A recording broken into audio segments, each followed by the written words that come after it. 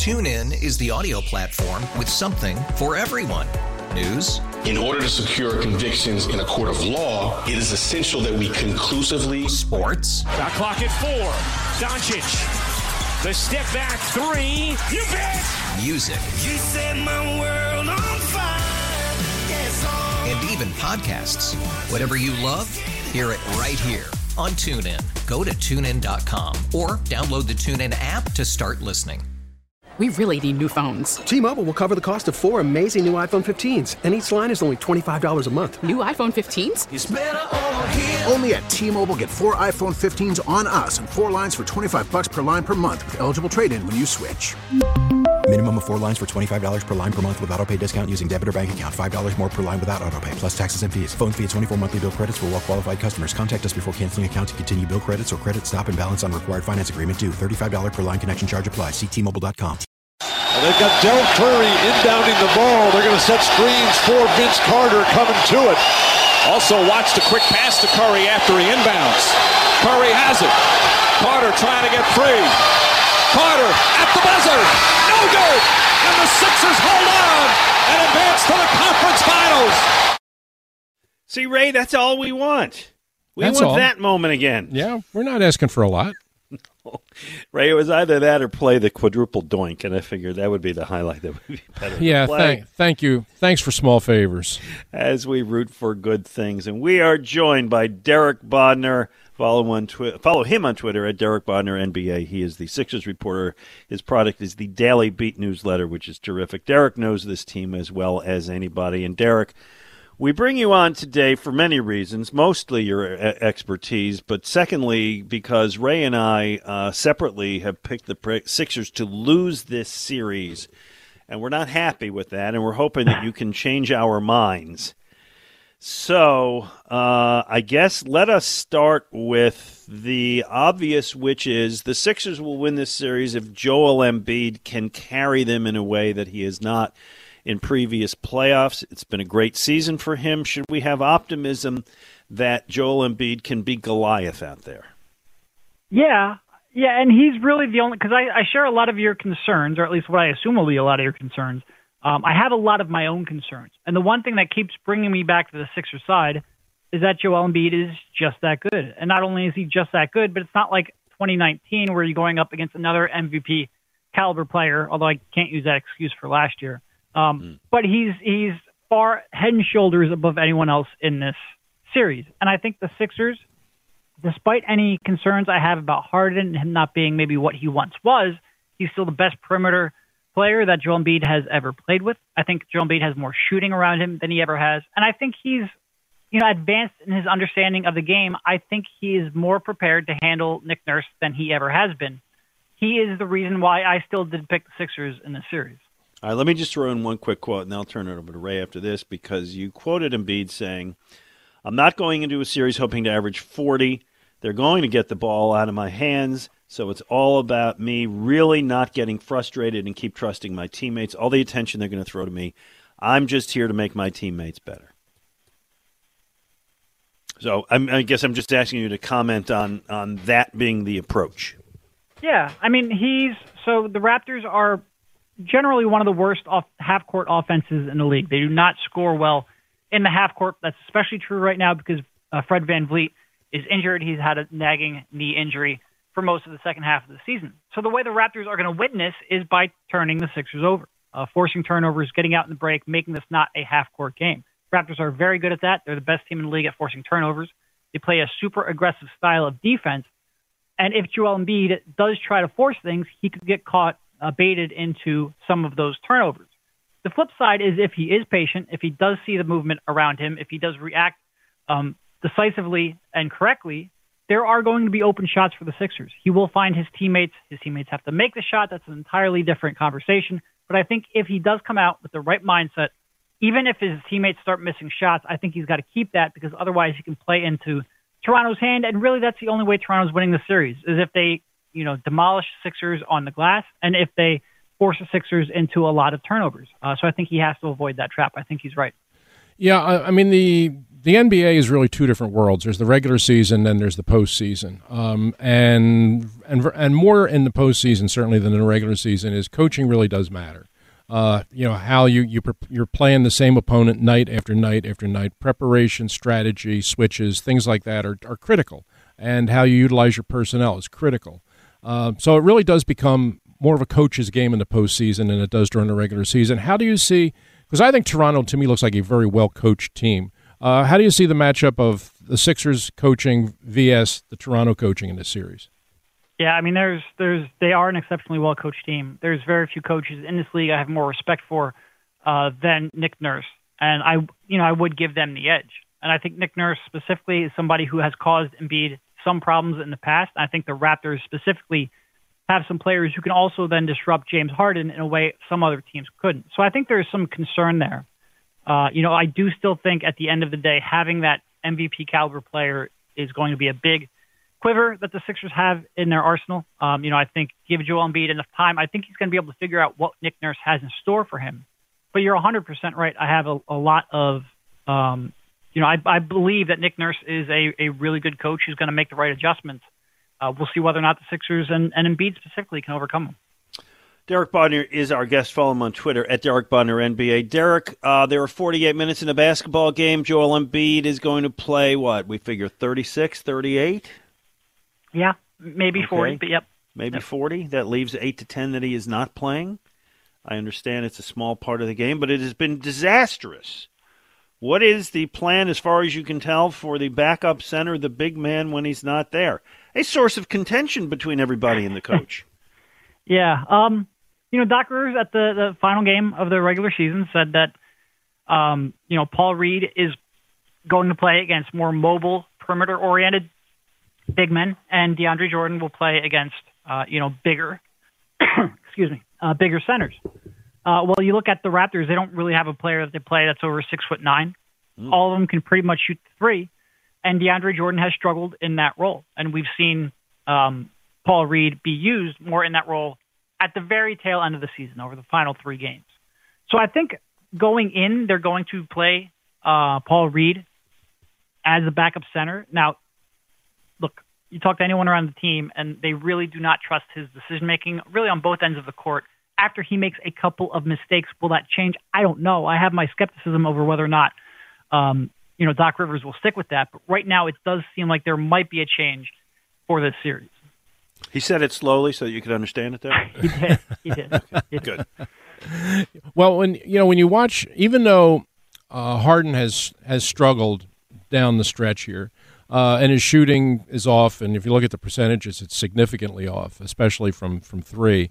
But it seems to me that there's a pattern here that's pretty clear to define. It's if he can play in isolation, if he can isolate a player defensively, he's still pretty effective. Where he gets into problems is when he gets caught in a switch, and all of a sudden he's up against a big, and he can't get that penetration. He can't get inside, and that's one of the reasons why I brought up the coaching thing. I just think the ability to try and get Harden into a position where he's comfortable versus what the other team does well defensively is going to be a problem, because they're one of the Toronto, among their many strengths defensively, is they're one of the best switching teams in the league.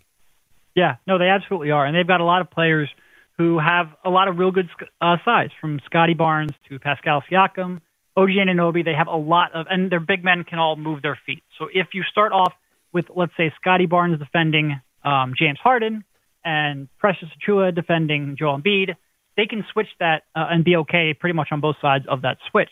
So I think you're right. Rather than maybe seeing a whole lot of Joel Embiid, James Harden pick and rolls, you might see James Harden running a pick and roll with maybe Tyrese Maxey. Do something to try to get James Harden so he's isolated on Fred VanVleet or Gary Trent Jr. or somebody like that who he has a size mismatch against. And also who, quite frankly, Fred VanVleet had that knee injury now for a couple of months. He's not moving like he previously was. I think you're going to have to be a little more creative in getting the right matchups that you want and getting, James Harden to the point where he can be a real high-level scorer. I do agree with you that Toronto, for what they come out with in their base defensive scheme, is going to be a tough matchup for James Harden. So, yes, the Sixers have to be a little more creative in trying to get the right matchups. Derek, we have not discussed the 800-pound gorilla in the room, which is when they go to Toronto for games 3, 4, and presumably 6. They will not have Matisse Thybulle in the lineup because he did not get the second vaccine. I know it's all speculative, but how much of a disadvantage do you expect that to put them at? Yeah, I think certainly on the defensive side of the floor, that puts them at a huge disadvantage. This is a Toronto team. Like I said, they don't have a lot of, sort of like what you would consider a high-level shot creator or a high-level perimeter scorer. What they do is they have 4 or 5 guys who can beat you off the dribble. And once they do beat you off the dribble, they're real good at both kicking it out to shooters in the corners and also crashing the glass. They use those lanes that open up to get second-chance opportunities. And the Sixers, outside of Thybulle, really do not do a good job of denying dribble penetration. And I think Toronto is going, because they have enough, maybe not the high-level score, they have enough scoring options, where I think they're going to be able to take advantage of that to some degree. So it's going to be a pretty big loss on the defensive side of the floor. Flip side is offensively, Toronto is real aggressive with their perimeter defenses. They like to trap a lot. They like to send their big wings to pressure the ball and try to force mistakes. In doing so, they tend to leave the corners open for three-point shooters. When Matisse Thybulle's on the floor, you can leave him open in the corner with really no concern because he's not going to make the shot. A lot of times he's not even going to take the shot. So I think that loss will actually help the Sixers on the offensive side of the floor. The question is whether or not they're going to lose it all back on the other end. And, this is not a team where you can lose very many of your perimeter defenders because, quite frankly, they only have one. Mm-hmm. One of the things that in assessing the series and conversation about it, all the breakdowns and analysis during the week looking ahead to this, have made a point of, and totally understandable, is the idea of Toronto's ability to win on the offensive glass. I mean, they are really, really good getting offensive rebounds. The stats certainly support that, and if you watch them play, they certainly support that. And even Doc Rivers has talked about that's something we're going to have to deal with. How do the Sixers go about neutralizing that? Because that's one of the things that really has helped Toronto in games. And if they're not shooting a high percentage, if they're still getting the offensive rebounds, the second and third chances, it really offsets that. Yeah, I'm not sure the Sixers can really stop it, but hopefully they don't get destroyed too much. I think part of it is denying that first dribble penetration, because once that ball handler gets into the paint, it opens up, like I said, offensive rebounding lanes, and I think that hurts them. I think they're going to have to sell out a little bit to bring their wings in to get those defensive rebounds. That might cost them a little bit in terms of getting out on their own break, but I think it's something they have to do. And quite frankly, they just need more contributors on defensive glass. I think if they do get beat off the dribble on the perimeter, Joel Embiid's going to have to step up to contest the shot. They're going to need Tobias Harris, James Harden, George Niang, Danny Green, Matisse Thybulle when he's playing at home games. They need more contributions from those guys. It can't be all on Embiid because Embiid's going to be rotating all over the floor, and just got to be a much more concerted effort. Some of these players that don't necessarily play with a whole lot of physicality on the glass are going to have to muster some up because this is a team that is going to crash the glass, and not just like physicality. Toronto's going to come in from the perimeter. They're going to swoop in with their athleticism. If you don't have a body on them, it's going to be real tough to keep them off the glass. That is maybe the biggest key in the series. All right, Derek, let us close with your prediction. Derek Bodner, what do you see? I do still have the Sixers. It might be 6, might be 7. I don't think anybody would necessarily be confident in them winning a Game 6 on the road, but then again, we saw them lose a Game 7 at home last year, so maybe I'm talking myself out of it, but I do still have the Sixers winning in 6 or 7. There you go. Check him out, the Daily 6 newsletter, Derek Bodner. Follow him on Twitter, at Derek Bodner, NBA. Always a pleasure. Thanks so much for being our guest. Thanks for your expertise. Yep, thank you. Thanks, Derek. There you go. Ray, he picked the Sixers. Yes, he did. And I'm not doubting his sincerity. No. I think he's certainly was not. It was not an overwhelming endorsement. No, it was not. I one of the things I really like about. I like a lot about Derek. I think he's a really smart basketball guy. But he's, he covers the team, but I think he views it through a very objective lens. Mm. And I think all the concerns that he laid out are perfectly understandable. I mean, everything he laid out in terms of concerns are all the reasons that you and I are picking Toronto. Yeah, so we don't see it that differently. But he does keep coming back to the one point that probably is ultimately going to be the difference, and that's the big guy. He could put this team on his shoulders and carry him through this round. But that's probably what they're going to need. I would love that. I don't think you're going to have. I don't think when this series is all said and done, people aren't going to be talking about Tobias Harris carrying them through. It's either going to be Embiid or it's going to be out. Yeah, you hope Harden recovers. But yes, to your point, yes. And Embiid is a beloved athlete in this town, and for good reason. He's great talent. He's fun. He's funny. And he had his best season this year by a lot, and it would be terrific if it translates into a long and great postseason. We'll see. Let's get Joe up, wants to talk about the Sixers. Hey, Joe. Hey, guys. Great show as usual. Thanks. Got a chance to meet both of you guys at different theatrical events. Ray, I saw Peter Exile. I saw Tommy. And Glenn, you and I met at a callback for Guys and Dolls and Sophomore Players. Oh, nice. I want to not necessarily disagree with either of you, but I want to look at it through another lens, the series. And I really look at the secondary shooters as the keys. I think by and large, when you get rest and you've got veterans that have been successful, with obviously some exceptions, that you're going to count on them to not just do what they're going to do, but do what they're going to do to draw the defense towards them. That leaves the players with open space, the players that can penetrate. So I really think this series, given if that's a fact, this series kind of falls on Maxey and Harris because Maxey's got to penetrate and Harris has got to find his shot. If these guys can get close to 20 points a game, both of them, then I think we have a real good chance to win. And as a backup to my point, remember the stat last year when the secondary shooter was Curry and he made 20-plus a game. The Sixers were something like 17-3 or 17-2. So I really look at those two guys as a key, given the fact that the bigs are going to do their job. Yeah, Ray, what do you think? Yeah, I certainly see your point, and it can happen that way. But generally, when you get to the postseason, you rise and fall with the big guys. You know, I mean that's more so than the regular season. In the playoffs, they're the white guys that get the minutes. They're the guys that are on the floor in crunch time. They're the guys that either have to get it done or not. And yes, Harris certainly has to contribute, as I said before. I think in the fourth quarter, he's going to have the ball in his hands a couple of times, and he's going to have the opportunity to make a big shot. And if he makes it, it could be the difference. If he misses it, same thing. And you know, Maxey's going to be. I mean, he's really emerging. I mean, you see him this year. He's really emerged as a guy who's on the cusp of being a star, I think. But I don't think he's quite there yet. You know, I think the series, everybody has to do their part. But the series is going to come down to the two guys you knew it was going to come down to. It's going to come down to Embiid and Harden. And one of the things that I think one of the ways the Sixers can win this thing is, you know, those are the two guys. They're going to be on the foul line a ton. The two of them, because they're going to have the ball a lot. They're going to get fouled in the fourth quarter. They're going to be on the line a lot, and they're both very good foul shooters. And in close games, and I think we're going to be looking at 6-7 close games here, you know, having those two guys on the line in the fourth quarter could be the difference. So we got Jay up next, wants to talk about Aaron Nola, the conundrum of a mystery of an enigma that is that pitcher. And then we got room for your calls at 215-592-9494. Don't forget, coming up at noon to tell us your story with our pal Ross Tucker.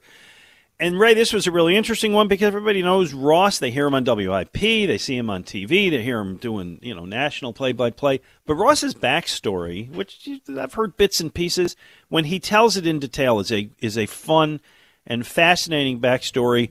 He's the grinder. He's the guy who was never the superstar, but lasted 7 years in the NFL and came across some fascinating figures along the way. So it's kind of a different – we normally talk to stars. Exactly. Ross, God bless him, he's more of a star after his career than during. Oh, for sure. Yeah, more people know who Ross is today through his work through the media, through his writing, and through his broadcasting than did as a player. But the fact is, he came in as an undrafted free agent and played 7 years in the NFL, 5 different teams, and for some great coaches. I mean, Marty Schottenheimer, Bill Parcells, Joe Gibbs. So, I mean, he never made a Pro Bowl, and he's not going to the Hall of Fame, but he's a smart guy who absorbed a lot of football, and he shares it with us in the next hour. Yeah, so we're looking forward to that. But next, Ray, and let me tell people again, 215-592-9494. We love doing what we're watching. When I came out to Tommy and me last weekend to do it, I had several people come up to me and want to talk about sports. I had 3 times as many come up to me and want to talk about our TV and movie recommendations. Yeah, it happens to me every night. Happens all the time. Yeah, all the time. All the time. So we're going to do that when you come back? We are, and people said to me, when are you going to give me another British cop show? I love the British cop shows. When are you going to watch a British cop show? I'm watching a British cop show. TuneIn is the audio platform with something for everyone. News. In order to secure convictions in a court of law, it is essential that we conclusively. Sports. Shot clock at 4. Doncic. The step back 3. You bet. Music. You set my world on fire. Yes, and even podcasts. Whatever you love, hear it right here on TuneIn. Go to TuneIn.com or download the TuneIn app to start listening. We really need new phones. T-Mobile will cover the cost of 4 amazing new iPhone 15s, and each line is only $25 a month. New iPhone 15s? it's better over here. Only at T-Mobile, get 4 iPhone 15s on us and 4 lines for $25 per line per month with eligible trade-in when you switch. Minimum of 4 lines for $25 per line per month with autopay discount using debit or bank account. $5 more per line without autopay, plus taxes and fees. Phone fee at 24 monthly bill credits for well-qualified customers. Contact us before canceling account to continue bill credits or credit stop and balance on required finance agreement due. $35 per line connection charge applies. See T-Mobile.com. If your day sounds like, we need the report ASAP, you deserve Modelo. If you've persevered through, you deserve this rich golden lager with a crisp but refreshing taste. Or if you overcame. 2 more reps, 2 more. You deserve this ice-cold reward. Modelo, the Markable Fighter. Drink responsibly. Beer imported by Crown Port Chicago, Illinois. All righty, what we're watching is sponsored by Guida Door and Window. Buy any window or door and get the second at 50% off, plus interest-free financing for up to 18 months. Call Guida Door and Window today, 1-877-GO-GUIDA, or visit them at GUIDA.com. Ray, I've got it. I got the new British cop show, and I'm loving it. And it's called Slow Horses. Which is the first word of it is a play on Slow, S-L-U-G-H, which is a British cop station, Slow House, and it's based off of a series of novels by a British writer named Mick Herron, who I don't know, but is very popular. In fact, he is so popular in some circles that you know who wrote and sings the song that accompanies the opening and closing credits? I do not know. Some guy named Mick Jagger. Whoa. Right? Yeah, that's pretty good. Pretty good. Yeah, I'd say. When you write something and Mick Jagger calls you and says, I hear it's going to be a TV show, can I create a song for it? That's a pretty good start. It started a couple of weeks ago. It's on Apple TV Plus, and I find myself these days finding a lot of good programming on Apple TV Plus. I've told people what you can do is get like a 1-month subscription for, I don't know, $6 and just watch all of these shows. Slow Horses stars an ill-tempered, nasty Gary Oldman, a very good actor, who hangs around the police station that he runs with holes in his socks and hair that looks like he hasn't washed it in weeks. He is the boss of this fictional group of policemen in a shabby building where agents of MI5, the British intelligence agency, are sent if they screw up. So anybody who's made a costly mistake but can't get fired is there to carry out the grunt work. These are the guys who spend all day sorting through the trash, for example. Mm-hmm. While Gary Oldman, hurls insults at them. He says at one point, he says, "You're useless. The lot of you. Working with you has been the lowest point in my disappointing career." You remember, I'm sure you watched the movie Tinker Tailor Soldier Spy? Yes, I did. Okay, which he's in. He stars in that thing. This is him if he went to seed and developed a chronic drinking problem.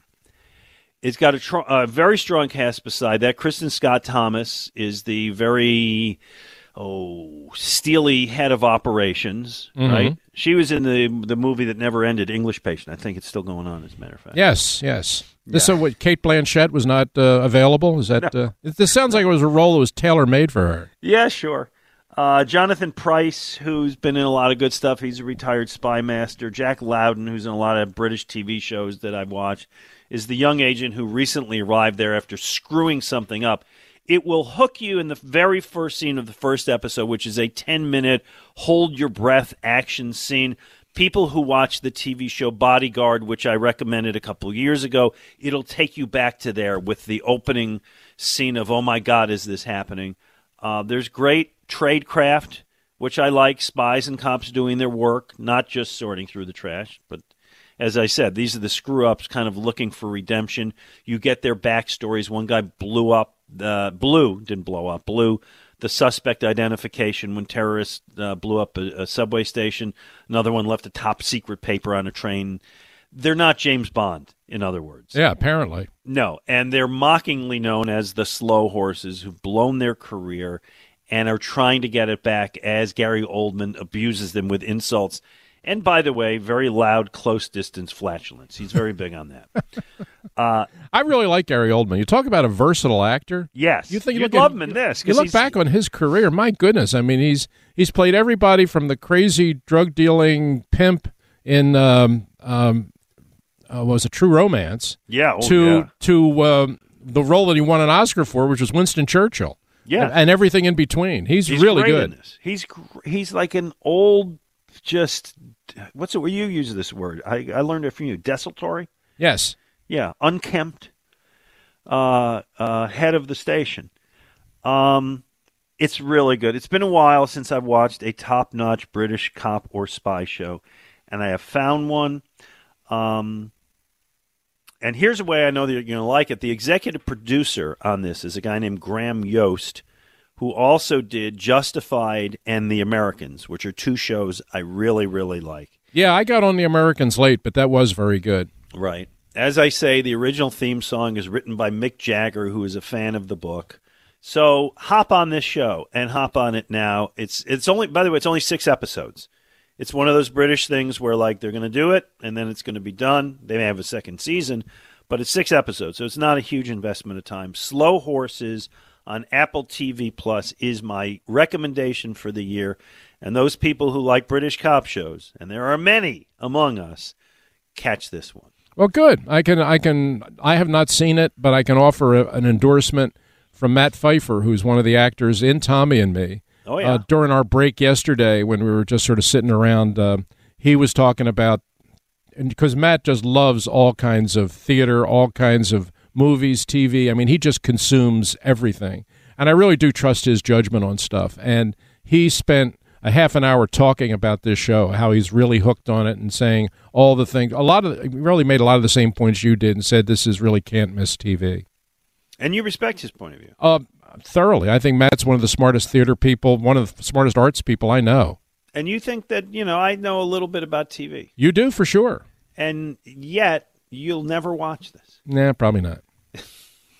I don't know why I keep banging my head with you. I don't do these for you. I used to do these for you. That's how it started, really. It used to be me trying to find a show for you. Right. And then I kind of gave up, and now it's just, I like good shows, and I love sharing them. And as I said, I get a lot of feedback on this from the audience, and so it's really fun for me. Well, there you go. Just consider it a public service. I know, but there's part of me, everybody around you is saying, hey, Ray, this is a great thing. And you're like, I don't know.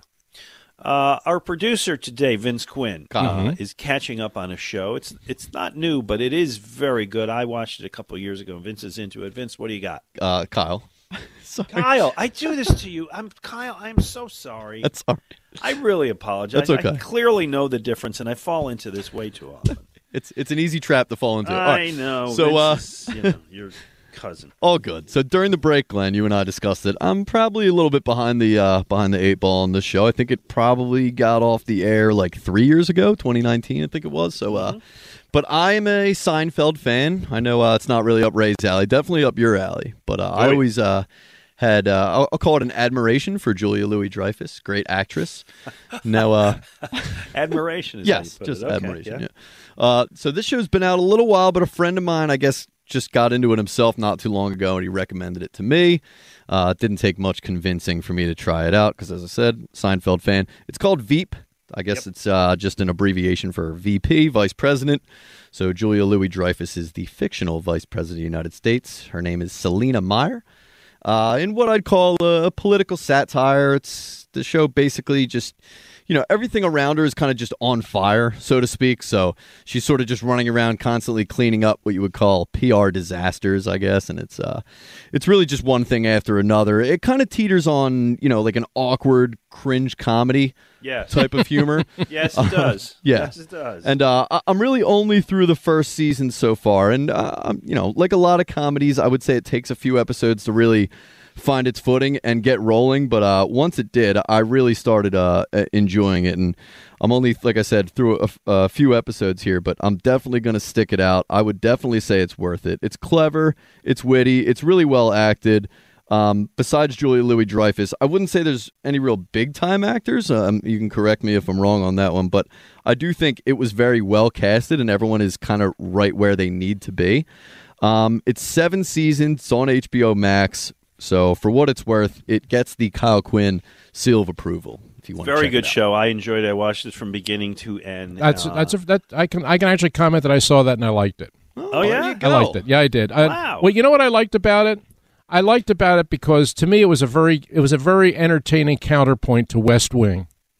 I thought West Wing took itself way too seriously. Pretentious there? Way too seriously. And I thought Veep was just a really funny other side of the coin look at the government and the White House and the pomposity of the people that run this country. I just thought there was things about West Wing I really liked. I thought it was well done. It's Aaron Sorkin, so it's well written for the most part. A little over dialogue, but okay.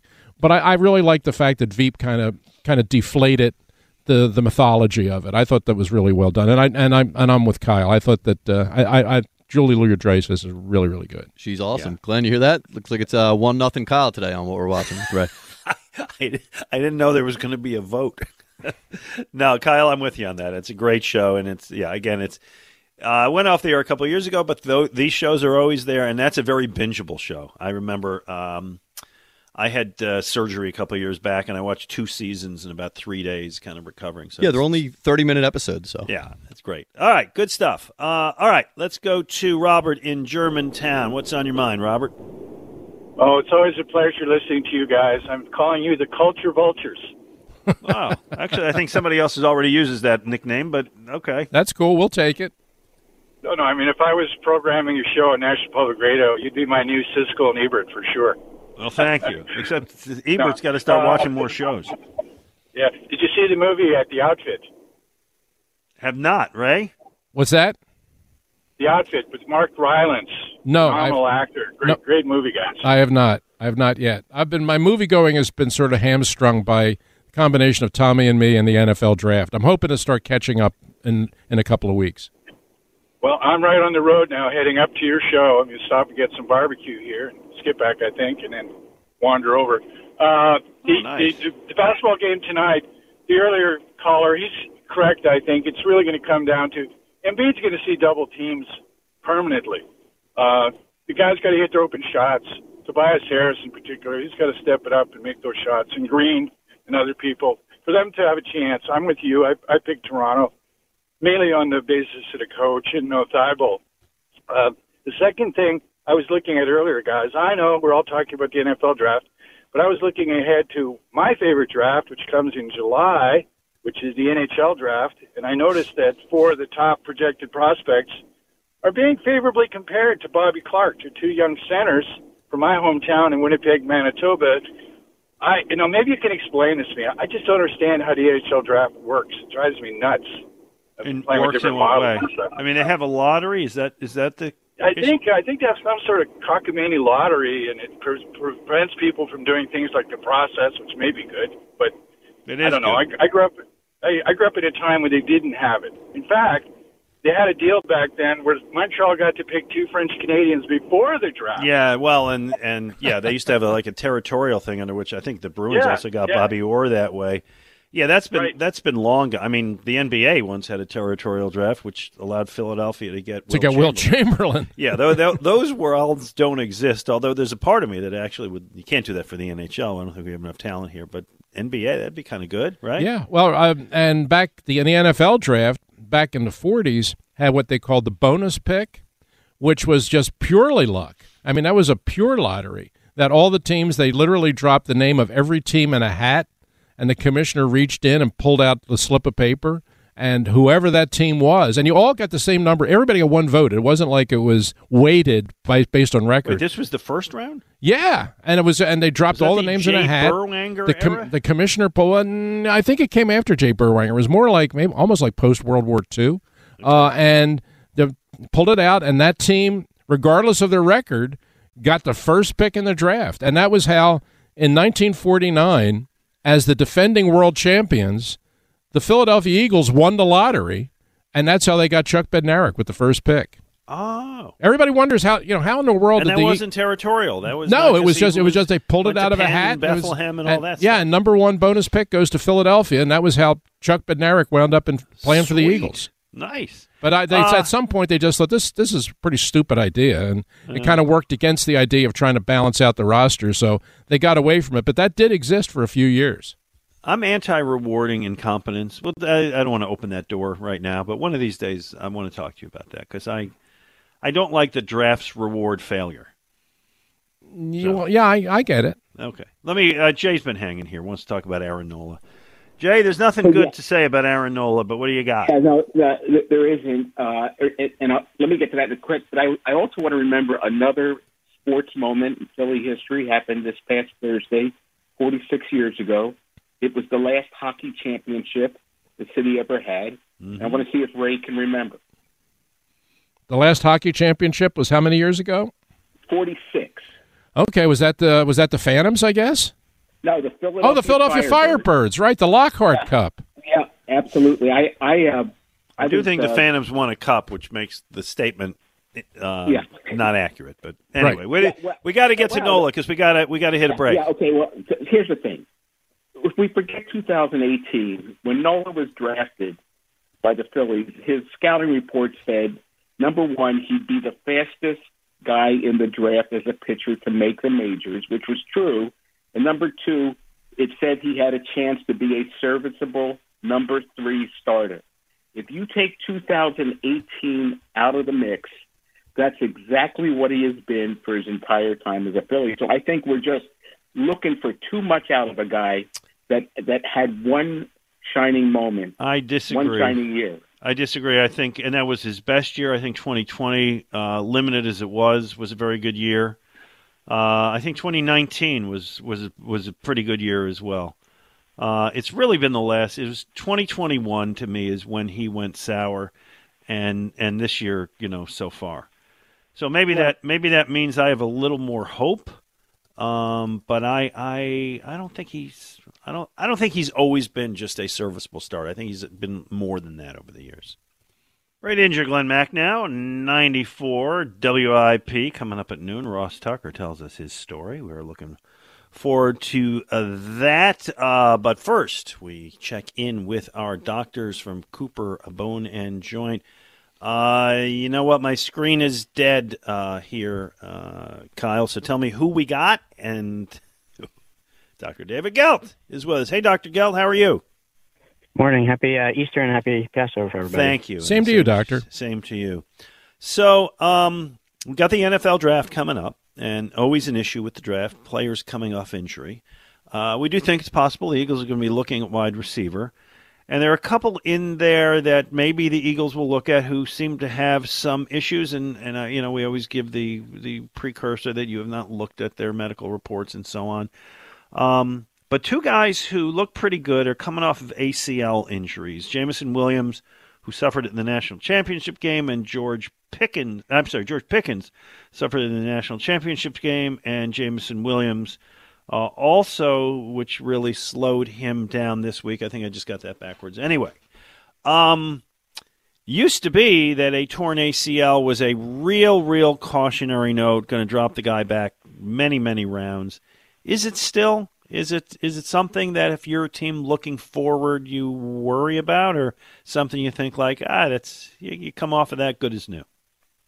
Yeah, I mean, any injury is something you have to be concerned about, and I give it a red flag. But nowadays, with their techniques and technology, ACLs it's so common, and we see it a lot. And people come back after 6 to 9 months, they're doing moving along pretty well, and within that year or so afterwards, they're back to normal almost.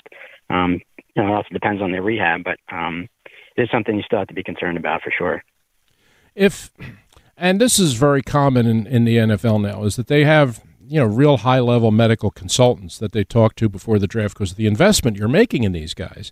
And if you were sitting in the Eagles draft room on draft day, and you were sitting there with Howie Roseman and Jeff Lurie and Nick Sirianni, and we all have seen what Jamison Williams is, the kid from Alabama. We've seen it as the 4.3 speed, electrifying player. But he tore his ACL in the national championship game, so that's January. And from all reports, his rehab has gone fine. The surgery went fine, blah, blah, blah. But let's say the Eagles come up at 15, and Jamison Williams is sitting on the board, and Howie Roseman turns to you and says, "We love this player, Doc. What do you think? Should we invest the first-round pick in him?" What really is the medical risk? And what would your advice be? Not right now, not this high. I mean, it's a great question, and that's what you get paid the big bucks for. I think especially with needs, it'd be a great player, and if he does well and he comes back 100%, then you have a steal. But it is a little risk. I think with our team, if we had another speedster but a bigger guy, I think it'd be worthwhile. And we also have some defense we have to take care of too. But if you want to roll the dice and say let's do it, then I'm good for it. Ray, that's a seal of approval. Sure is. Worked for me. And I don't disagree, by the way, Doc, that defense has got to be the priority. So there you go. Before we let you go, I like your TV thoughts these days. Dr. Gelt, you watching anything good? What was I watching recently? Oh, shoot. I actually started back on Billions because I haven't watched that. It's back for a new season. Yep. Yeah, so it's been pretty good. Great show. I do also want to say that the other week, I want to change my opinion. I actually joined Team Ray for the Phillies. No. They go to a 3-5 start. You don't abandon ship, Doc. No. Well, you were where you were. Are your bats going to be turned around? I hope so. No, it's 8 games into the season. Come on, man. Okay. Stick it out. All right. All right. We'll talk to you soon. And you're on Team Glenn on the Phillies. I am for now, yes. But I got 1 foot off the obviously. All right. Thanks for your medical expertise, and no thanks for your chickening out on the Phillies. All right, guys. Have a good one. Okay, Doctor. Boy, he was quick to jump, wasn't he? How about that, boy? All it takes is back-to-back losses to the Marlins. Yeah, all right. TuneIn is the audio platform with something for everyone. News. In order to secure convictions in a court of law, it is essential that we conclusively. Sports. Got clock at 4. Doncic. The step back 3. You bet. Music. You set my world on fire. Yes, and even podcasts. Whatever you love, hear it right here on TuneIn. Go to TuneIn.com or download the TuneIn app to start listening. We really need new phones. T-Mobile will cover the cost of 4 amazing new iPhone 15s, and each line is only $25 a month. New iPhone 15s? It's better over here. Only at T-Mobile, get 4 iPhone 15s on us and 4 lines for $25 per line per month with eligible trade-in when you switch. Minimum of 4 lines for $25 per line per month with autopay discount using debit or bank account. $5 more per line without autopay, plus taxes and fees. Phone fee at 24 monthly bill credits for well-qualified customers. Contact us before canceling account to continue bill credits or credit stop and balance on required finance agreement due. $35 per line connection charge applies. See T-Mobile.com. O'Reilly. Protect your vehicle's engine with a full synthetic oil change and save with Mobil 1 at O'Reilly Auto Parts. Purchase 5 quarts of Mobil 1 full synthetic motor oil and receive a $10 O'Reilly gift card after rebate. See store for details. With your Mobil 1 purchase, you'll also receive 2 times points during O Rewards Bonus Points Month at O'Reilly Auto Parts. O'Reilly Auto Parts.